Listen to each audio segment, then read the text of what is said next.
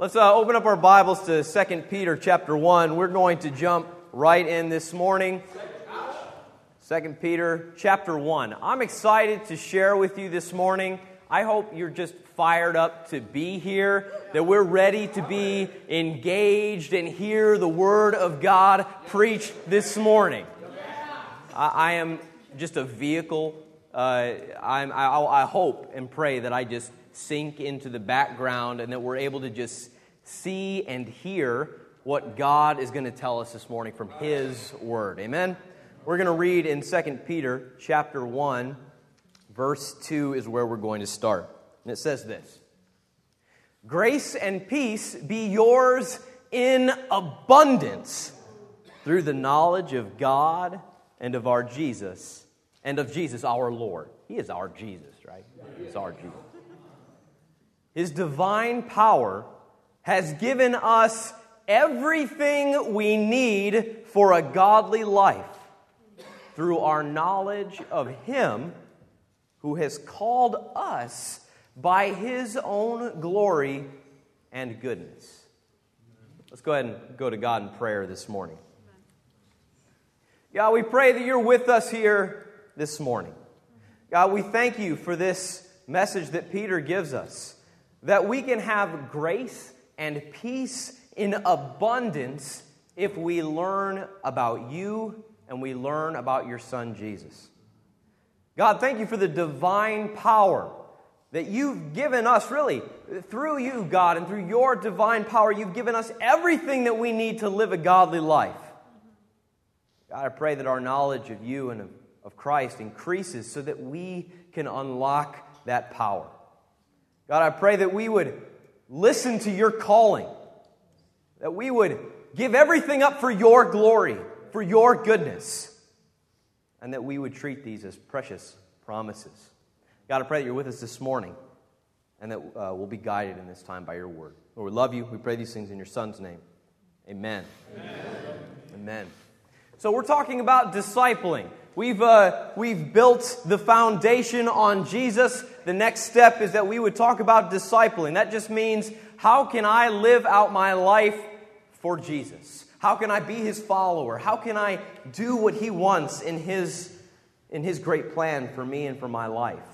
And in 2 Peter chapter 1, we get a great vision of how this is supposed to start working. We know the foundation is on Jesus. That's what we are disciples of. That's who we are disciples of. This doesn't work without Jesus and His principles. But now, how do I do it? How do I actually live that out? And here in 2 Peter, we're told, man, Jesus has given us everything that we need to live a godly life. This happens through our knowledge of Him. The more that we learn about Him, the more we're able to figure out how to do this. He's called us. That's exciting. He's called you and me. He's called all of us to do this through His own glory and goodness. Okay, so that's pretty exciting. We start off and we've been given everything that we need to live a godly life. Awesome. That's great. Doesn't mean that we know what to do with it, but we've got it all. It's been given to us. He's actually called me to use what He's given so that I would go ahead and live out this godly life. That sounds like a good plan. And okay, so now what? What happens? Well, we have a choice. Let's keep on reading here in verse 4. I want to show you this choice that you've been given. We all have this choice that we get to make. Verse 4, it says, "Through these He has given us His very great and precious promises, so that through them you may participate in the divine nature, having escaped the corruption in this world caused by evil desires." Wow, that's awesome. We get to participate in the divine nature of God. And while doing that, we can escape the corruption of the world. Man, does anybody in this room feel a little bit trapped, a little bit held back by the corruption of this world? I feel held back by the corruption of Illinois taxes, let alone the whole world, But you can escape the corruption of the world if you make the choice to live in His divine nature. Man, divine, that means it's out of this world. It means that it's so different. Man, but you have a choice, though. Hey, it's not automatic. You got to make the choice to live in this way, or else, you know what will happen? You will live by this sinful and corrupt nature of this world. You got to make that choice, right? Man, I'm telling you one thing right now, and in the political season that we're going into and everything else, look, there is only one way that you will be able to escape the corruption of this world, and it is right here. It is by participating in the divine nature of God. Nothing else will help you escape the corruption of this world. Because as long as this world exists, there is no way that you will escape this corruption unless you embrace, I'm going to live by God's divine nature. That's it.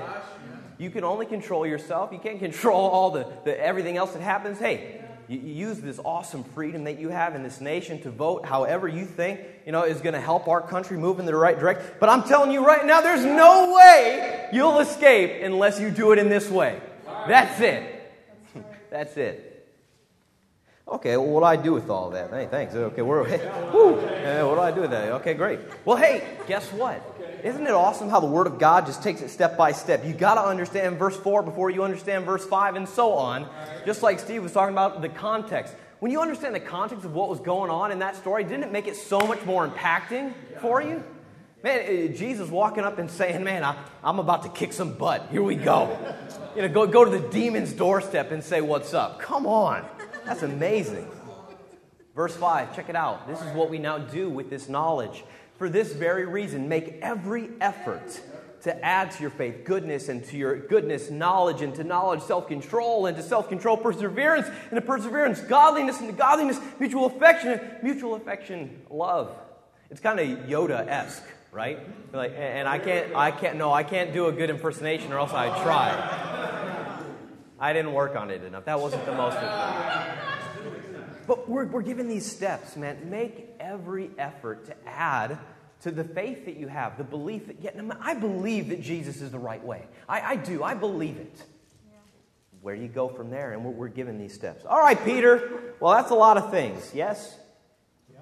It is. But you know what? That's what the life of a disciple looks like. Okay. A discipleship is all about saying, Jesus, you're my Lord. You get every part of me. That's why we sing withholding nothing today. That's why we sing that. I give you all of me. I give you all of me. And we can't just say it a couple times. We got to say it like 50 times because I don't want to give you all of me. I'd like to keep this little part to myself. No, but I'll give you all of me. Withholding nothing. It takes a couple times to sing that to start. Okay, yeah, that part too. I'm gonna give it all to you, man. Here's the great news. What is it, Josh? Hey, you don't have to do this all by yourself. Hey, let's talk to one another for a second. All right, look over to your neighbor and say, "Hey, hey." That's kind of Midwestern, right? Hey. Okay, and then now you got their attention. Say, "Look, I'm glad you're here." Hey, look, I'm glad I don't got to do this by myself. All right, cool. All right, good. All right, here's this thing. Maybe you've heard about it. Maybe you've heard about this thing. It's called discipling. I want to show you something. I don't often do this. But I did it this week. I'm like, I love to see just what the definition of this word is. What does the world say about that? Let's look at it. So this is. Oh wait, I know you can't see that. I know you can't read it. We can't make the font bigger. So here. You know what? Actually, let's zoom in a little bit. I wanted to show you this. So disciple, used as a verb, it says two things. Okay, discipling. It has, in the dictionary definitions, two things to say about discipleship as a verb. The first is that it's archaic. The second, that it's obsolete. Let me tell you about what those words mean. Okay, so as a verb, the act of being a disciple, it's first off archaic. That means it is not part of our culture anymore. Archaic means it is no longer in everyday use but it's sometimes used to impart an old-fashioned flavor. That's trash right there. Okay. Obsolete. Using this definition to say this is a thing that we're going to teach and train. It's obsolete. That means it's no longer produced. It's no longer used. It is out of date. That is offensive and it's contradictory. To be a disciple means that you're a follower and a learner. It means that you're a pupil. So how can you become a disciple, which is a learner and a pupil, if there's no one to help convert you to become one in the first place, and then there's no one to teach you or train you how to do it after you've become one? The actual definition is that you would be a learner. That means that someone is teaching you. This definition and the verb usage of the definition are totally in conflict with one another. That's why, the only way to make this thing work is to call it archaic and obsolete. I want to show you something in Acts chapter 8. Let's go take a look. Acts chapter 8. Look, I am fired up about this example because what it shows me is somebody who wants it, who has a little bit of fire in their belly, that they will do anything it takes. They will make every effort to let Jesus change their life. Check this out. Verse 26 in Acts chapter 8, it says, "Now an angel of the Lord said to Philip, 'Go south to the road, the desert road that leads from Jerusalem to Gaza.' And so he started out." If an angel tells you to do something, you probably should, listen to what he said. So he started off, and on his way, he met an Ethiopian eunuch, an important official in charge of all the treasury of the Kandake. How'd you like to be the treasurer of a whole country or whole region of the world? That's a lot of responsibility. We're just trying to figure out how to have, a treasurer on our board. That's a big deal, right? This man had gone to Jerusalem to worship, and on his way home, he's sitting in his chariot reading the book of Isaiah the prophet, and the Spirit told Philip, "Go to that chariot and stay near it." And then Philip runs up to the chariot, and he heard the man reading Isaiah the prophet. "Do you understand what you're reading?" Philip asked. And I kind of imagine that, like, the chariot's going along, and, he's got to kind of, hey, I'm coming. He had to run up and catch up to it and say, hey, do you understand what you're reading? And this random, total stranger, he just goes, how can I understand it unless someone is there to explain it to me? Hop on into the chariot and help me understand what the heck I'm reading, because I don't know. And then we know the story goes on. He uses that very passage of Scripture to explain the good news about Jesus. Can you imagine that ever happening? You're driving down the road and, you're at a stoplight and you're just, thumbing through the Bible or something, and somebody, "Hey, you understand what you're reading?" Actually, I've now begun to do that in the real world. If I see somebody reading the Bible in public, I will always ask, "Hey, do you understand what you're reading?" No one yet has said, "How can I?" unless someone explains. They're usually like, "I'm a minister, go away," or something. I'm like, all right. Do we have that kind of humility? Do we have that kind of willingness to say, "Man, I just want to learn. Please come help me. I need you in my life to help me understand what I'm reading. I don't know." Now, sometimes in our lives, there's a situation where someone comes to us to help us learn. In the campus ministry, right now, you guys have kind of a unique period of life where Michelle and I have said, if you're in the campus ministry, you're going to be discipled by somebody. And we kind of assign it, and we say, well, here's the folks that we think can help. This is what it's going to be. And then these people come into your life and help you. And I think we all benefit from that kind of thing. Now, when you leave the campus ministry, you kind of get into a different life situation. And now, a lot of times, you've got to go out and find somebody to help you.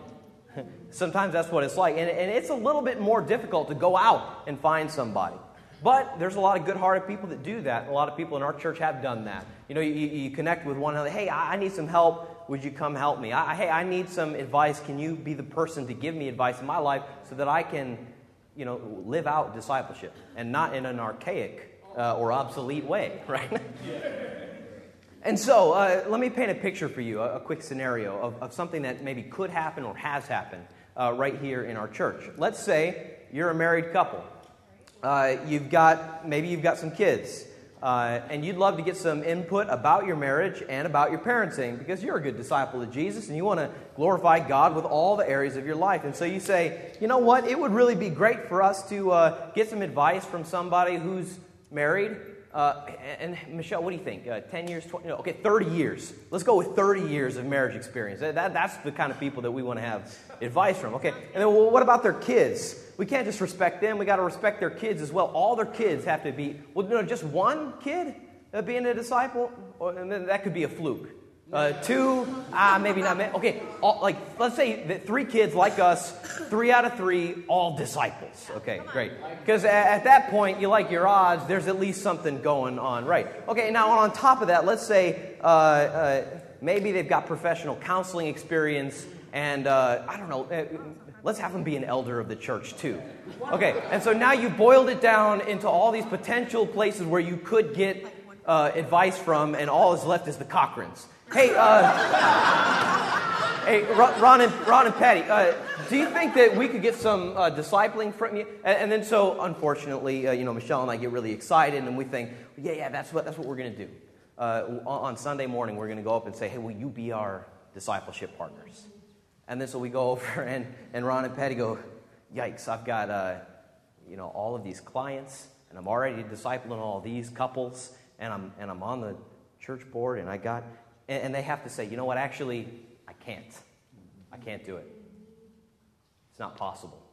Because we're all limited by time and energy and space. And, I mean, there's only 24 hours in the day, and Ron and Patty are using a lot of them.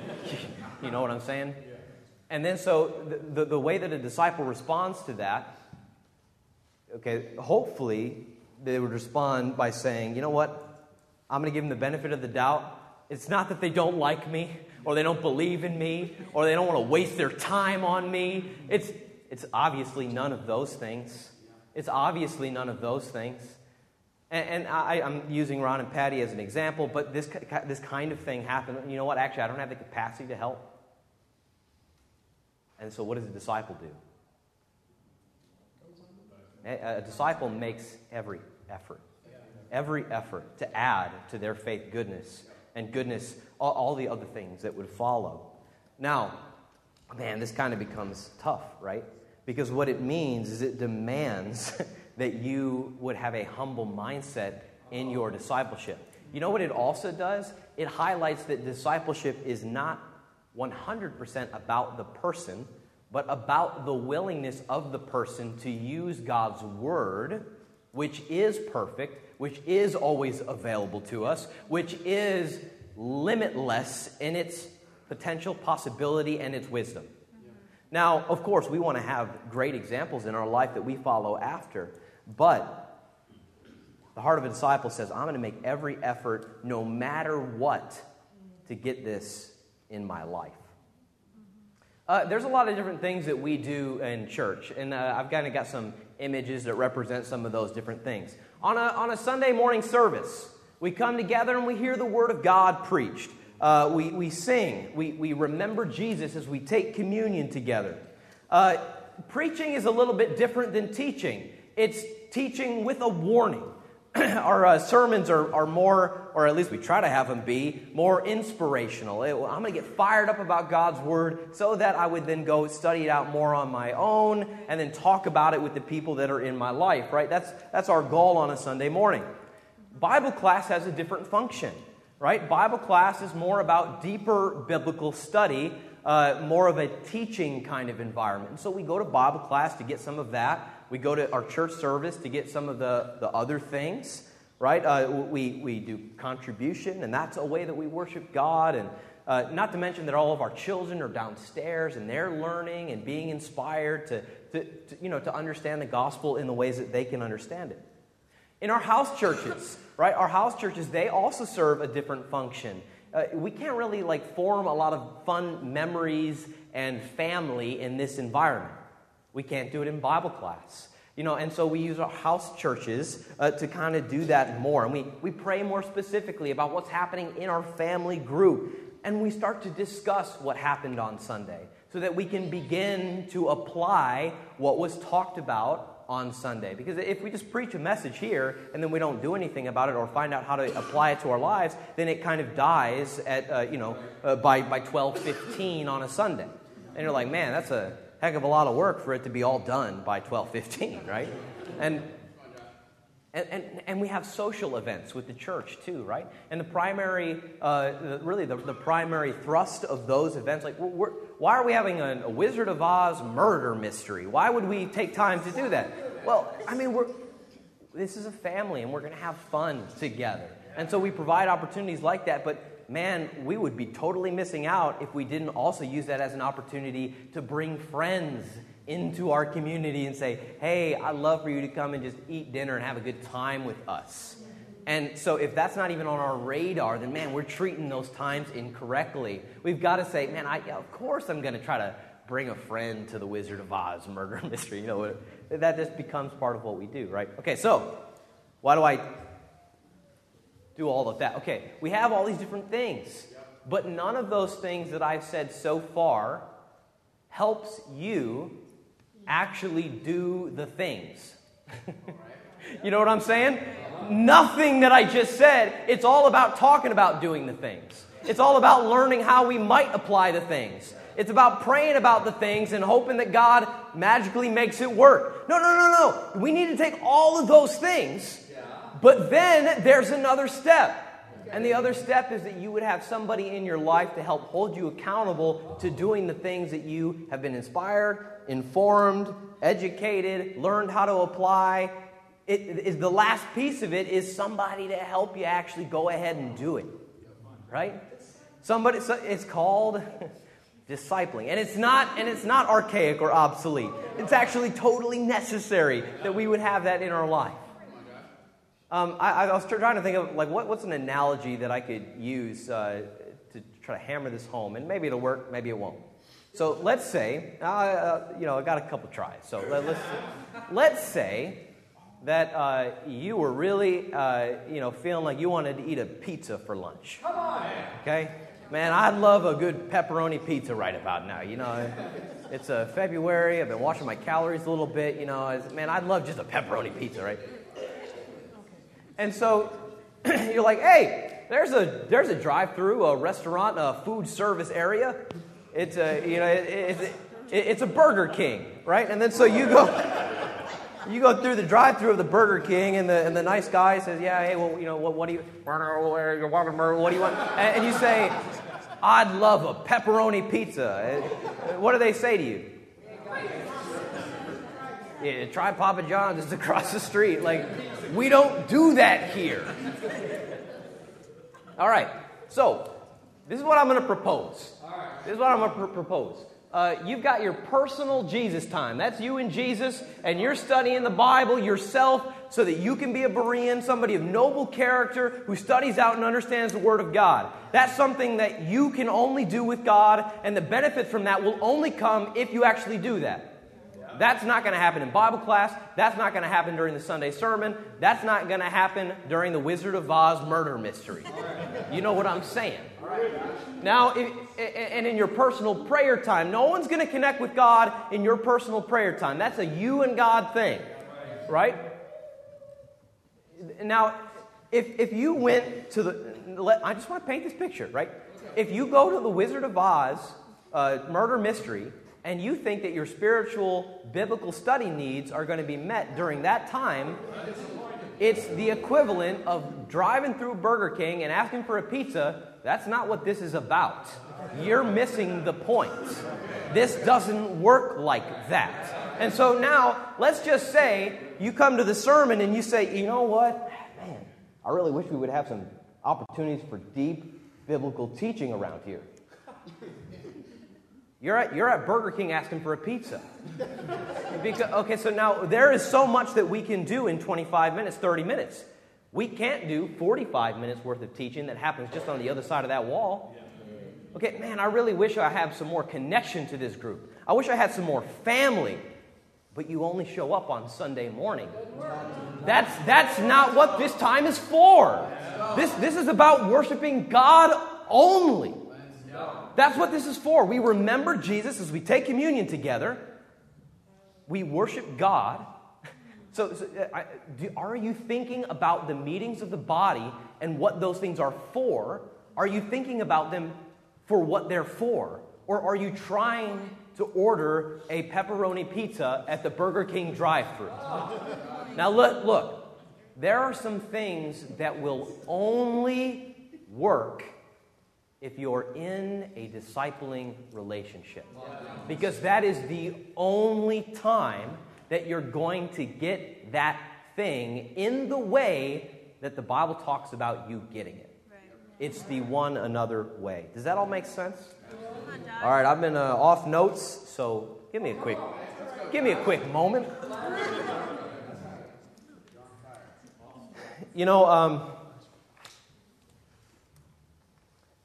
Here it is. You know, I don't. You can go ahead and put me on the official record as saying this. I don't know where that official record exists, but if anybody's keeping track, go ahead and feel free to take this thought, put my name by it. Here it is. If you don't give other people the authority to teach you, instruct you, guide you, and yes, even command you to do certain things in your life, you will severely limit your own potential. If you don't give other people the authority to teach you, instruct you, guide you, and yes, even to command you to do certain things, you will severely limit your own potential. Why is that? Well, for one, though you may not think that this is the case, you do not always know what is best for you. And I certainly do not always know what is best for me. You might know what you feel more accurately than anyone. You might understand what you think more clearly than anyone. And you're probably the best informed when it comes to knowing what you want. However, experiencing any of those feelings, thoughts, or wants does not mean that you know what is the best for you. It does not mean that you know the best way to process your feelings in a godly way. It doesn't mean that you know how to best manage your thoughts in a godly way. And it definitely doesn't mean that you automatically know how to persevere on the straight and narrow in light of your wants or desires. I think this weekend is a great example of this. Steve Smith has been here all weekend, and as was mentioned, he's with the staff and with the elders, with the board. We've been doing different meetings and things, and in my short time with Steve this weekend, I know two things. One, when it comes to church finances and kind of like the oversight of a church and how all the bylaws work and all that stuff, he's an expert, right? And so I would be foolish, in some the church would be foolish. It would be like, yeah, thanks for coming all this way. We're gonna keep doing what we've been doing. Like, forget about all the advice. Forget it. I also know about Steve that he knows way more about wine than I'll ever know. And at the wine tasting, he's telling me that there's things about the wine. I'm like, yeah, sure, whatever you say. Tart green apple. Yes, absolutely. That's what I'm... But there's a certain level of expertise that you just got to understand. Like, I'm going to defer to you on this one. And we've got to say, for the people in our life, we've got to just say, hey, look, I want you to come on in. I want you to help me. I want to be led by you, guided by you, because of what you know. And of course, the key in all of that is: are they following after the example of Christ, and are they using the Word of God? Because that's what the foundation is, right? That's a given, of course. If it's not about Jesus and it's not about His Word, then the grounds by which they're speaking on are not solid ground. It's sinking sands, right? And that's what we've got to do. Hey, I want to give you some examples of my own disciplers, and then we'll close out here in just a minute. I've been blessed to have a lot of people in my life really help me. In the teen ministry, a guy named Michael Faircloud, he taught me to question what I thought I knew and to study the Bible deeply on my own. And that led to a desire to study the Bible deeper and then eventually to become a disciple. A guy named Dave Pakta instilled in me the idea that living your life as a disciple is an adventure. It's an adventure. And he took me on adventures with him and then taught me about that to kind of take those two things and put them together. He showed me that true manliness can be defined and it's equated to righteousness. if you're righteous, that's actually the most manly thing that you can do. He helped me see how ridiculously prideful that I was. He helped me understand that being vulnerable is not only necessary for disciples, but it's one of the most beautiful gifts that God has ever given us, just to be vulnerable. And that then gives you the opportunity to grow. Tony Singh taught me how to lead a great Bible discussion, and he modeled for me what a discipleship time really should look like. Tracy and Phyllis' son, Clint, helped me to learn how to study the Bible with people, and he was there with me in college when Michelle and I were dating, and if he wasn't there to navigate through that dating relationship, we probably would not have stayed together, not have gotten married, not be here, not have the 3 most beautiful kids possible. You know what I'm saying? Dave Eastman taught me to rethink what I knew about worship, and that worship doesn't just happen in worship services, but it's every aspect of your life. And as a newly married man, Dustin Wood taught me and encouraged me to love Michelle as I love myself, and just to pray more, be more prayerful. And then when we went to Vermont, Michael Balzer leads the church there, and he taught me how important it was to just be warm and loving, to love people deeply. And I'm still trying to get a hold of that one and just touch people and in fellowship and say, hey, I love you, bro. I'm glad that you're here. And since being here, I haven't learned anything from Tracy yet. So no, just kidding. No. Of course not. No.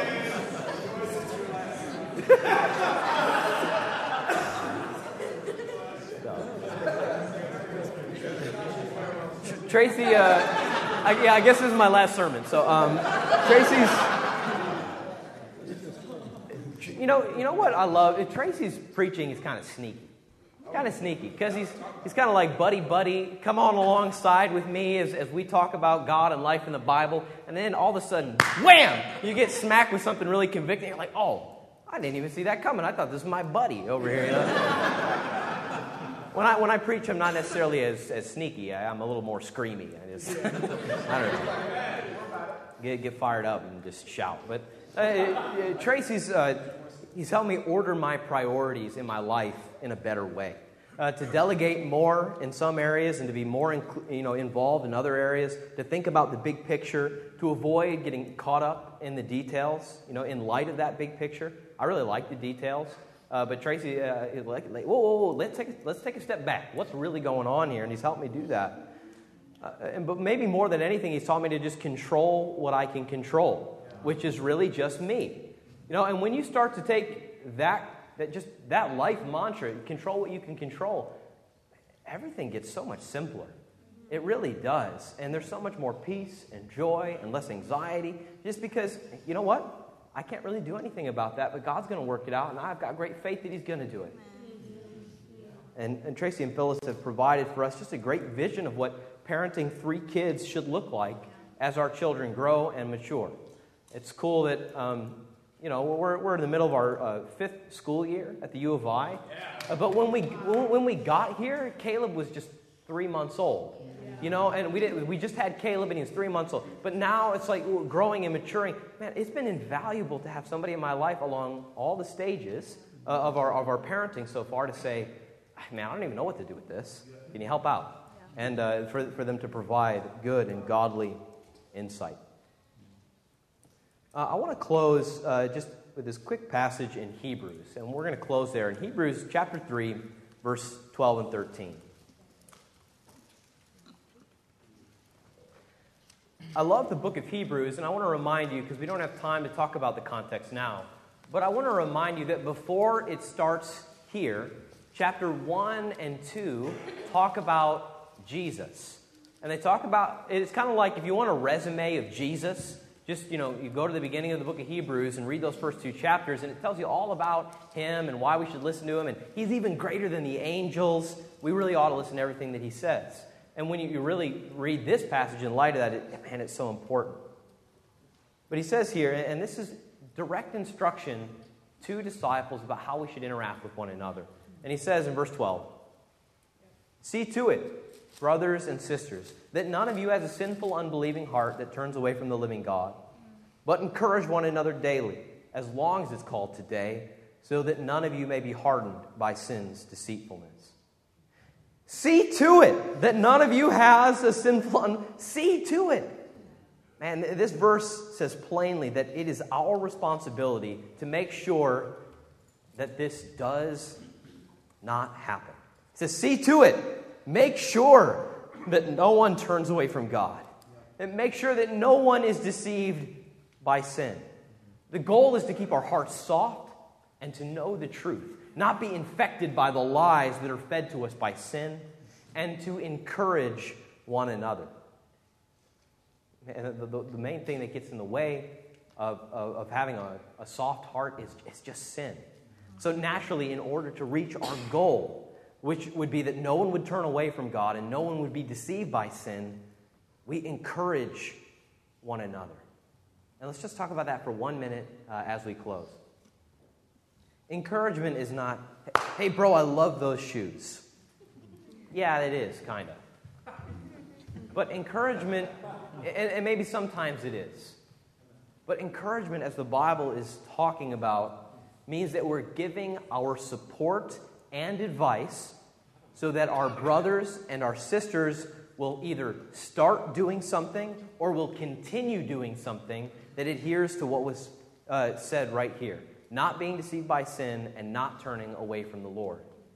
Real encouragement says, you can do this. Why? Because you've been given everything that you need to live a godly life. You can choose the divine nature. In order for us to do our very best to encourage one another daily and to see to it that none of us have this sinful, unbelieving heart, we're going to just need to make some plans to try to obey this biblical command. We're going to continue talking about discipleship as we move forward in this month. But my prayer for us all this morning is that we would take on the attitude that we will make every effort to add to our faith. Make every effort to add to your faith. And then take on the responsibility, not just for yourself, but for your brothers and sisters. See to it that nobody has a sinful and unbelieving heart. In order to get to know somebody at the heart level, you're going to have some great, maybe difficult conversations. But these are the conversations that will help us be faithful for the rest of our days.